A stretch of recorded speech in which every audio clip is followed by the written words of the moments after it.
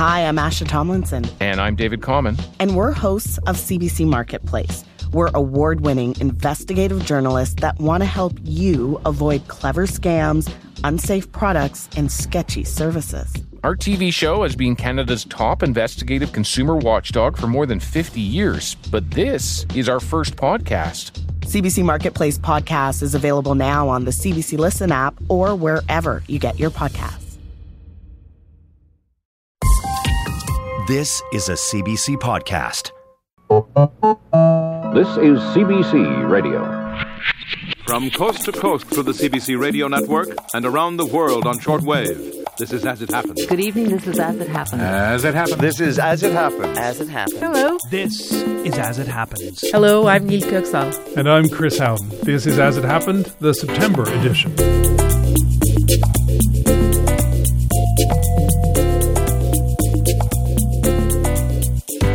You're probably familiar with our archive show, As It Happened. We dig around in the As It Happens vaults, which are deep and beautiful. Oh, so cobwebby.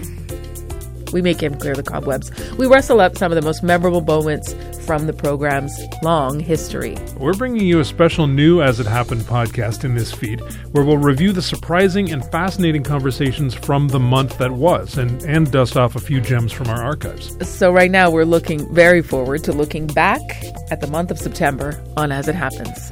In this episode, you'll experience a symphony for the senses. We have sniffed out tasteful interviews we hope will be music to your ears. See what he did there? You'll hear my conversation with a doctor who hates the sound of his own voice. I know, you can relate, Chris. I'll speak with a fortune teller who says she can see into your future, specifically mine, by reading between the crumbs, veins, and holes of cheese. She practiced the art of tyromancy on me. That's what it's called. And then we shot the breeze. The breeze. This is As It Happened, the September edition.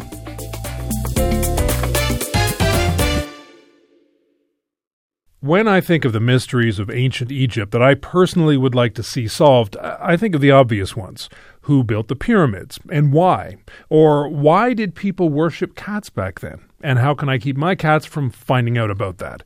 A mystery I had not previously wondered about was how mummies smelled. And when I applied my own detective skills to that question, I concluded, pretty terrible, case closed. But not for Barbara Huber. She led a team of scientists that used remnants scraped from the bottoms of jars discovered in ancient Egyptian tombs to resurrect the smell of mummies. Barbara, based on your research, what might a freshly embalmed mummy smell like? Well, the scent that we have recreated is a very complex one, and it has many different layers, I would say. But the first, or the dominant aroma, is definitely a woody, kind of pine-like scent, a little bit as you would go through a forest, I would say. But it also has like a hint of bitumen, a little bit of beeswax, something sweet. And you might even be able to pick up a fresh citrusy note of pistachio. So it's a very pleasant smell. And it's the thing that was applied to the mummy, not the mummy itself. It's not the decay smell. It's more the thing that the antidote to that. You know, when we first talked about doing the story, of course, everyone scrunches up their nose at first. But then when we thought about it some more, when you take into account how important these rituals and the burials were for ancient Egyptians, maybe we shouldn't be surprised that a pleasant scent, was part of it. How important was that to them? It was incredibly important because the main purpose of mummifying was preserving the body for the afterlife. But it was also very important to the ancient Egyptians not to stink in the afterlife. Because they kind of equate malodors with the decay of the body. And this was the one thing they wanted to prevent. Because when the body is intact, then your soul can come back into the body in the afterlife and you can live on for eternity. And if your body decays, and they have really vivid pictures about that in their ancient texts, they say the body becomes countless worms, it rots and it decays, and then they also say it stinks horribly. And they didn't want that, so they applied all sorts of various nice-smelling aromas, aromatics, spices, and created these mummification balms. You worked with a French perfume expert to create a copy of the scent to replicate it as best you could. What was she able to bring to the table? This collaboration was really interesting because we identified the ingredients, but working with the perfumer, I've really learned that blending the different ingredients together is an art for itself. And this was very interesting for me. And I need to say, this is not an absolute 100% recreation. Mm-hmm. This is the interpretation of the perfumer, because the exact blending, if you just add a little bit more of this component than the other, then you can create a different perfume or a different scent. And really kind of fine-tuning the perfume together and trying to create something that is historically informed and as correct as possible, but also still is pleasant and works as a perfume. This was a really interesting collaboration for me. It must have been fascinating for both of you to be exposed to those different worlds while recreating this. But did she get any ideas, to start making this available for sale? This ambient, people love a scented diffuser or a candle these days. Exactly. Yes, we have been asked that a lot lately. So I think we need to sit down and talk strategy. Would you seriously consider it though? I could totally see that, but it's a little bit out of my comfort zone. I think I will stick to the science and then let other people market it.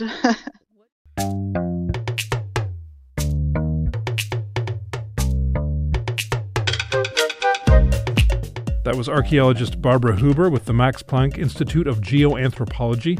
She was in Jena, Germany.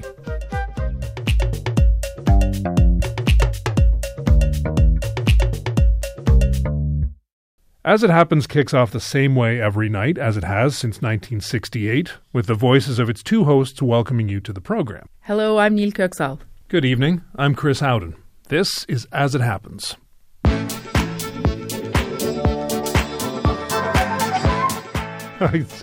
A good one. That was really funny. How did you get that guy with the silly voice to pretend to be me? Neil, were you in on this? That's me? That was me? Oh, no. I am so sorry, everyone. I had no idea. I don't sound that way to myself at all. I'm not sure how I'm going to keep going here, but, it turns out I'm just part of a huge majority of people who cannot stand the sound of their own voices. And Neil asked Matt Nonheim, a laryngologist, why. Matt, my co-host, is obsessed with the sound of his voice. How about you? Oh, my goodness. I try not to listen to my voice too much because sometimes it's a little disconcerting. Why does it bother you? Well, I'll tell you, when you listen to your voice on a recording, it just doesn't quite sound right to you. I like the deeper, more resonant sound that I hear in my own head as opposed to the one that I suppose everyone else is hearing, what comes up on a recording. Why did you want to look into this, though? Obviously, it's something we've all experienced. We were just talking in the office about, being younger and recording our voices or singing along to songs and then listening back, or, you hear your voice on an answering machine and it hurts sometimes. So why did you want to explore it further? Well, I'm a physician, an otolaryngologist and surgeon by training, and I subspecialized in care of voices, swallowing, and airway problems. And when it comes to voices, there is a very personal aspect to one's voice. This is one of the ways we present ourselves to the world. And I listen to a lot of people talking about how their voices are dysfunctional.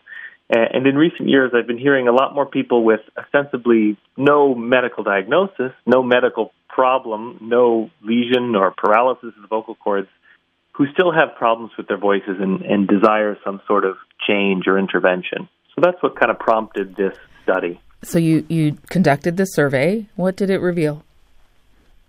Yeah, so we performed the survey on about 1,500 people, nationally representative sample, and found that a surprising number of people found that they did not like or reported that they did not like their voices. Greater than half of people told us that they didn't like the sound of the recorded voice. And even in conversation one-on-one, about a third of people said that they were not satisfied with the sound of their voice. We see and hear a lot about people younger and younger getting plastic surgery or augmenting their faces. And now you're talking about the voice element. It's difficult for people to accept themselves as they are. But what would you tell them about how they can do that? Well, I give this advice not as a psychiatrist or psychologist, but as someone who takes care of voices. I see a very broad spectrum of voices, from very deep, resonant voices to more nasal, tinny voices, to voices that are rough or breathy or strained. What I can tell you about all of those people is that they have generally found a community of people that love them because of or despite their voices. So generally speaking, there is some level of acceptance that is recommended when thinking about yourself, whether that's your face or your voice. That said, for people who have significant issues and feel like this gets in the way of their daily life, that it's a problem with communication, that they think there's a problem with the voice, that their self-confidence has been affected, reach out to a medical professional. There is help out there for people who want something different from their voice. Is it sort of, similar to research we've talked about in the past, where people don't think they're as attractive as they are seen to be? It's, you're in your head in a different way than people are seeing you. Is this like that? Yeah, absolutely. We know that what people report about their own voices, the symptoms that they have, the way that they hear their voices, does not always correlate with what other people hear. So sometimes it's just nice to hear your significant other, your family members or friends tell you, hey, your voice actually sounds pretty good to me. Matt, it's been a pleasure speaking with you. Thank you. Absolutely. Thanks for having me on. That was Matt Nonheim. He's a laryngologist with the Mass Eye and Ear Clinic in Boston. You're listening to As It Happened, the September edition, the first in a series of monthly podcasts where we look and listen back to the month that was.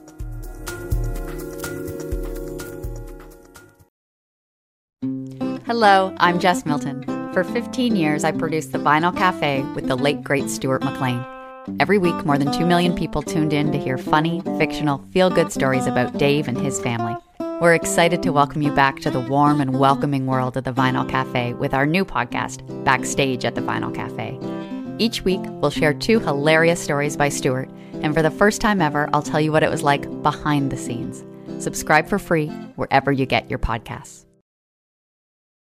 I'm still reeling from the realization that I talk like this, but of course, as someone who uses my voice for my job, I'm forced to hear it played back at times, whether I like it or not. Bernie Wagenblast knows what that's like. Bernie's voice can be heard on the shows Transportation Radio and Cranford Radio, which are a little niche, but if you've been to New York City and spent time waiting for the subway, there is a good chance you've also heard Bernie's voice. There is a downtown Local 6 train to Brooklyn Bridge City Hall, approaching the station. That voice has been helping commuters and travelers navigate one of the world's biggest and most chaotic transit systems for years, and you can still hear it coming through the speakers at New York City's train stations and bus stops, which is odd for Bernie Wagenblast because that's not her voice anymore. Bernie is now short for Bernadette. She came out to the public as a trans woman at the end of 2022. And in September, Neil spoke to Ms. Wagenblast about what it's like hearing her old voice all over New York. Bernie, that announcement is just one example. Your old voice is still everywhere. Does it still feel like your own? Yeah, I would say so. It's something that has been such a big part of my life for so long that I can't escape it, and I don't want to escape it. So it is something that I'm very comfortable with hearing. You transitioned late last year, and not long after that, you wanted to talk about the shift in your voice and your experience very publicly, and you did that on an episode of your own radio show. We're just going to play a clip of that for our listeners. Now, you may recall that in the film The Wizard of Oz, that first section takes place in Kansas and was filmed in black and white. It's only after Dorothy arrives in Oz that the film turns into color. Well, today, I'm going to do the audio version of that. I'm speaking to you now in the voice I've used for years for everything from conversation to the radio to announcements on mass transit systems. As we get into the interview, though, I'll be switching to a more feminine version of this voice. Like I say, this is a little bit different. Usually I'm the one that's asking the questions, but why don't we throw it to you and we'll just kind of make this a free-flow discussion, if you will. The decision to announce it that way, as you did, why did you want to do it in that manner on the radio? I think for me it was because my voice has always been a big part of who I am, and the radio has been something that I've wanted to do since I was a little kid. So it seemed to me that that was the perfect venue to do it, and to do it in a way that was most comfortable for me and that people were most familiar hearing me. So that just seemed like it was a very natural thing to do. It's clearly important to you, and I was reading before our conversation, that the sound of your voice matches who you are and who you've wanted to be for some time. Yeah, for me, because my voice has played such a pivotal role in my life, I felt that that was something that I really wanted to work on. I felt that maybe I would have a little bit of a leg up because I am so familiar with how to use my voice that maybe this would be easier. I found out that it indeed wasn't as easy as I thought it would be, that it took a lot more work to even get it to where it is today, and I know I still have a lot of work to go to get it to where I want it to be. Is there something, Bernie, you want people to take away from not just the sound of your voice as you're speaking to me now, but your story as a whole? I think it's just taking away that there are so many stories that we don't know about people. You know, there are people that have known me all of my life, and there were very few that knew about this part of me. And I think all of us, to some extent, it may not be as big as what my story is, but all of us have those things that are hidden that maybe if we were just a little more understanding, we could make life a little bit better for everyone and not be so judgmental of other people. As you're developing this voice and working on it, as you say, how do you test it out? How do you know whether you've been successful in your mind or not? I know you have a method. Well, one way that I've done it is by when I call someplace, and if they don't know who I am and they don't know anything about my story, just seeing if they do gender me when they talk to me on the phone. Do they say sir or ma'am? And for the most part, people don't do that anymore. Yeah. But just last week, I had a phone call to a customer service agent who had no idea who I was. And at the end of the call, she said, "Thank you, ma'am." So that just felt like a little victory, which was quite nice. A little victory. So I think some of us don't like it when they call us ma'am, but I like that it was a victory for you, Bernie. Thank you for this. Oh, thank you, Neil. Thank you so much.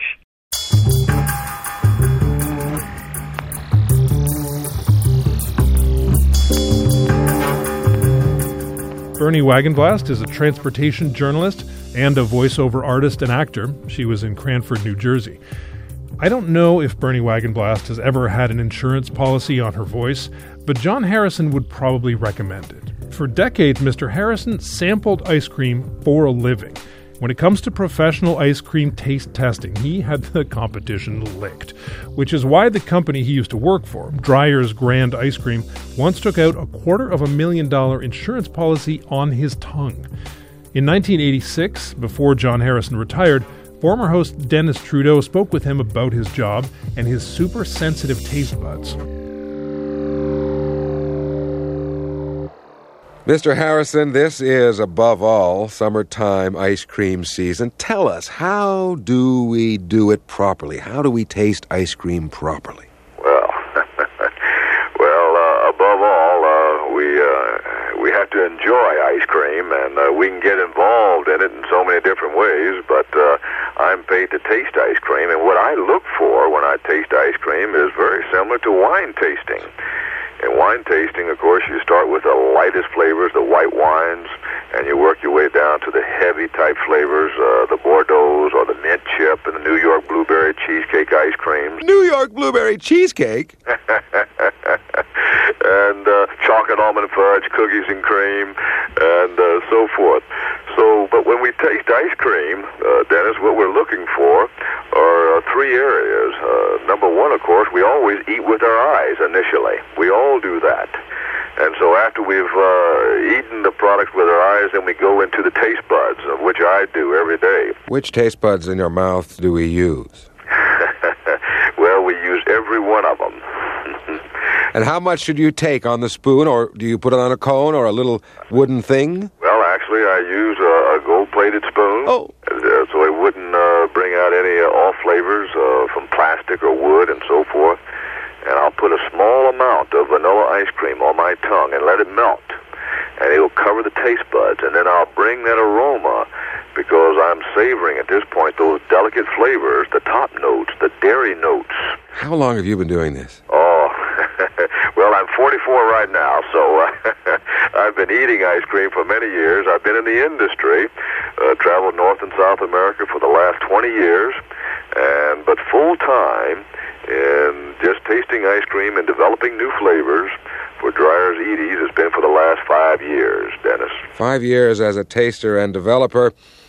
Over all those years, what's your favorite taste?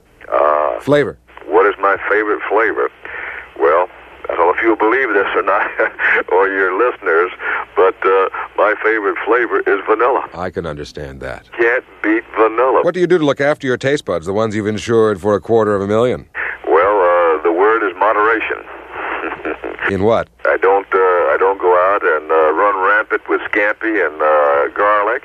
I can eat anything, but I just don't overdo anything. So that your taste buds stay in shape. Exactly, and of course I taste early in the morning, so I don't eat breakfast. Generally, I'll just have a lukewarm cup of tea. Ice cream for breakfast? Every kid in the world must want your job. Well, I'll tell you, Dennis, I'm a kid at heart. I love ice cream, always have, and I think you're right. I've got one of the most enviable jobs in the world. From 1986, that was professional ice cream taste tester John Harrison speaking with Dennis Trudeau. As you just heard, Mr. Harrison has a god-tier level sense of taste. He is completely attuned to every subtle note and nuance of each ice cream he samples. But when it comes to dairy divination, Jennifer Billick is vibrating on an even higher frequency. Ms. Billick has a sixth sense for cheese and is well-versed in tyromancy, the ancient art of fortune-telling through the observation of cheese. In early September, Neil spoke with the Chicago-based cheese psychic about whether there's any Gouda fortune in her future. What are the ideal cheeses to do this with? You mentioned you usually have a few with you, because I'm thinking, I don't know, a Baby Bell or string cheese doesn't have a story to tell. String cheese actually might. But, okay. So the ideal cheese is a blue or a Swiss or something that has either holes or veins or any kind of variation on the surface. So if it's just a plain piece of cheese like an American single or a Baby Bell, for example, because it's really smooth, those would not work. String cheese might, because depending on how the strings come off when you pull your piece off of the string cheese. So in your research of tyromancy and its history, what is the key? What is the legend you're looking at to see a story and to tell someone's future from these hunks of cheese? So on the cheese, I'm looking for shapes, patterns, lines, holes as far as the size, the depth, the amount, any groupings. It's very similar to reading tea leaves and coffee grounds, where you're just looking for different symbols or shapes or indicators in the variations of the cheese that'll tell you, the story of the person that you're reading for. I'm very familiar with reading coffee or having your coffee grinds read. Is there a pattern in cheese that you really don't want to see? It's possible, yeah. For example, if there is a really deep gash that goes across part of the cheese, that can sometimes be a bad thing. If there is a hole that looks really ragged and goes really deep through it, depending on what is happening around that portion, it may not be the best indicator.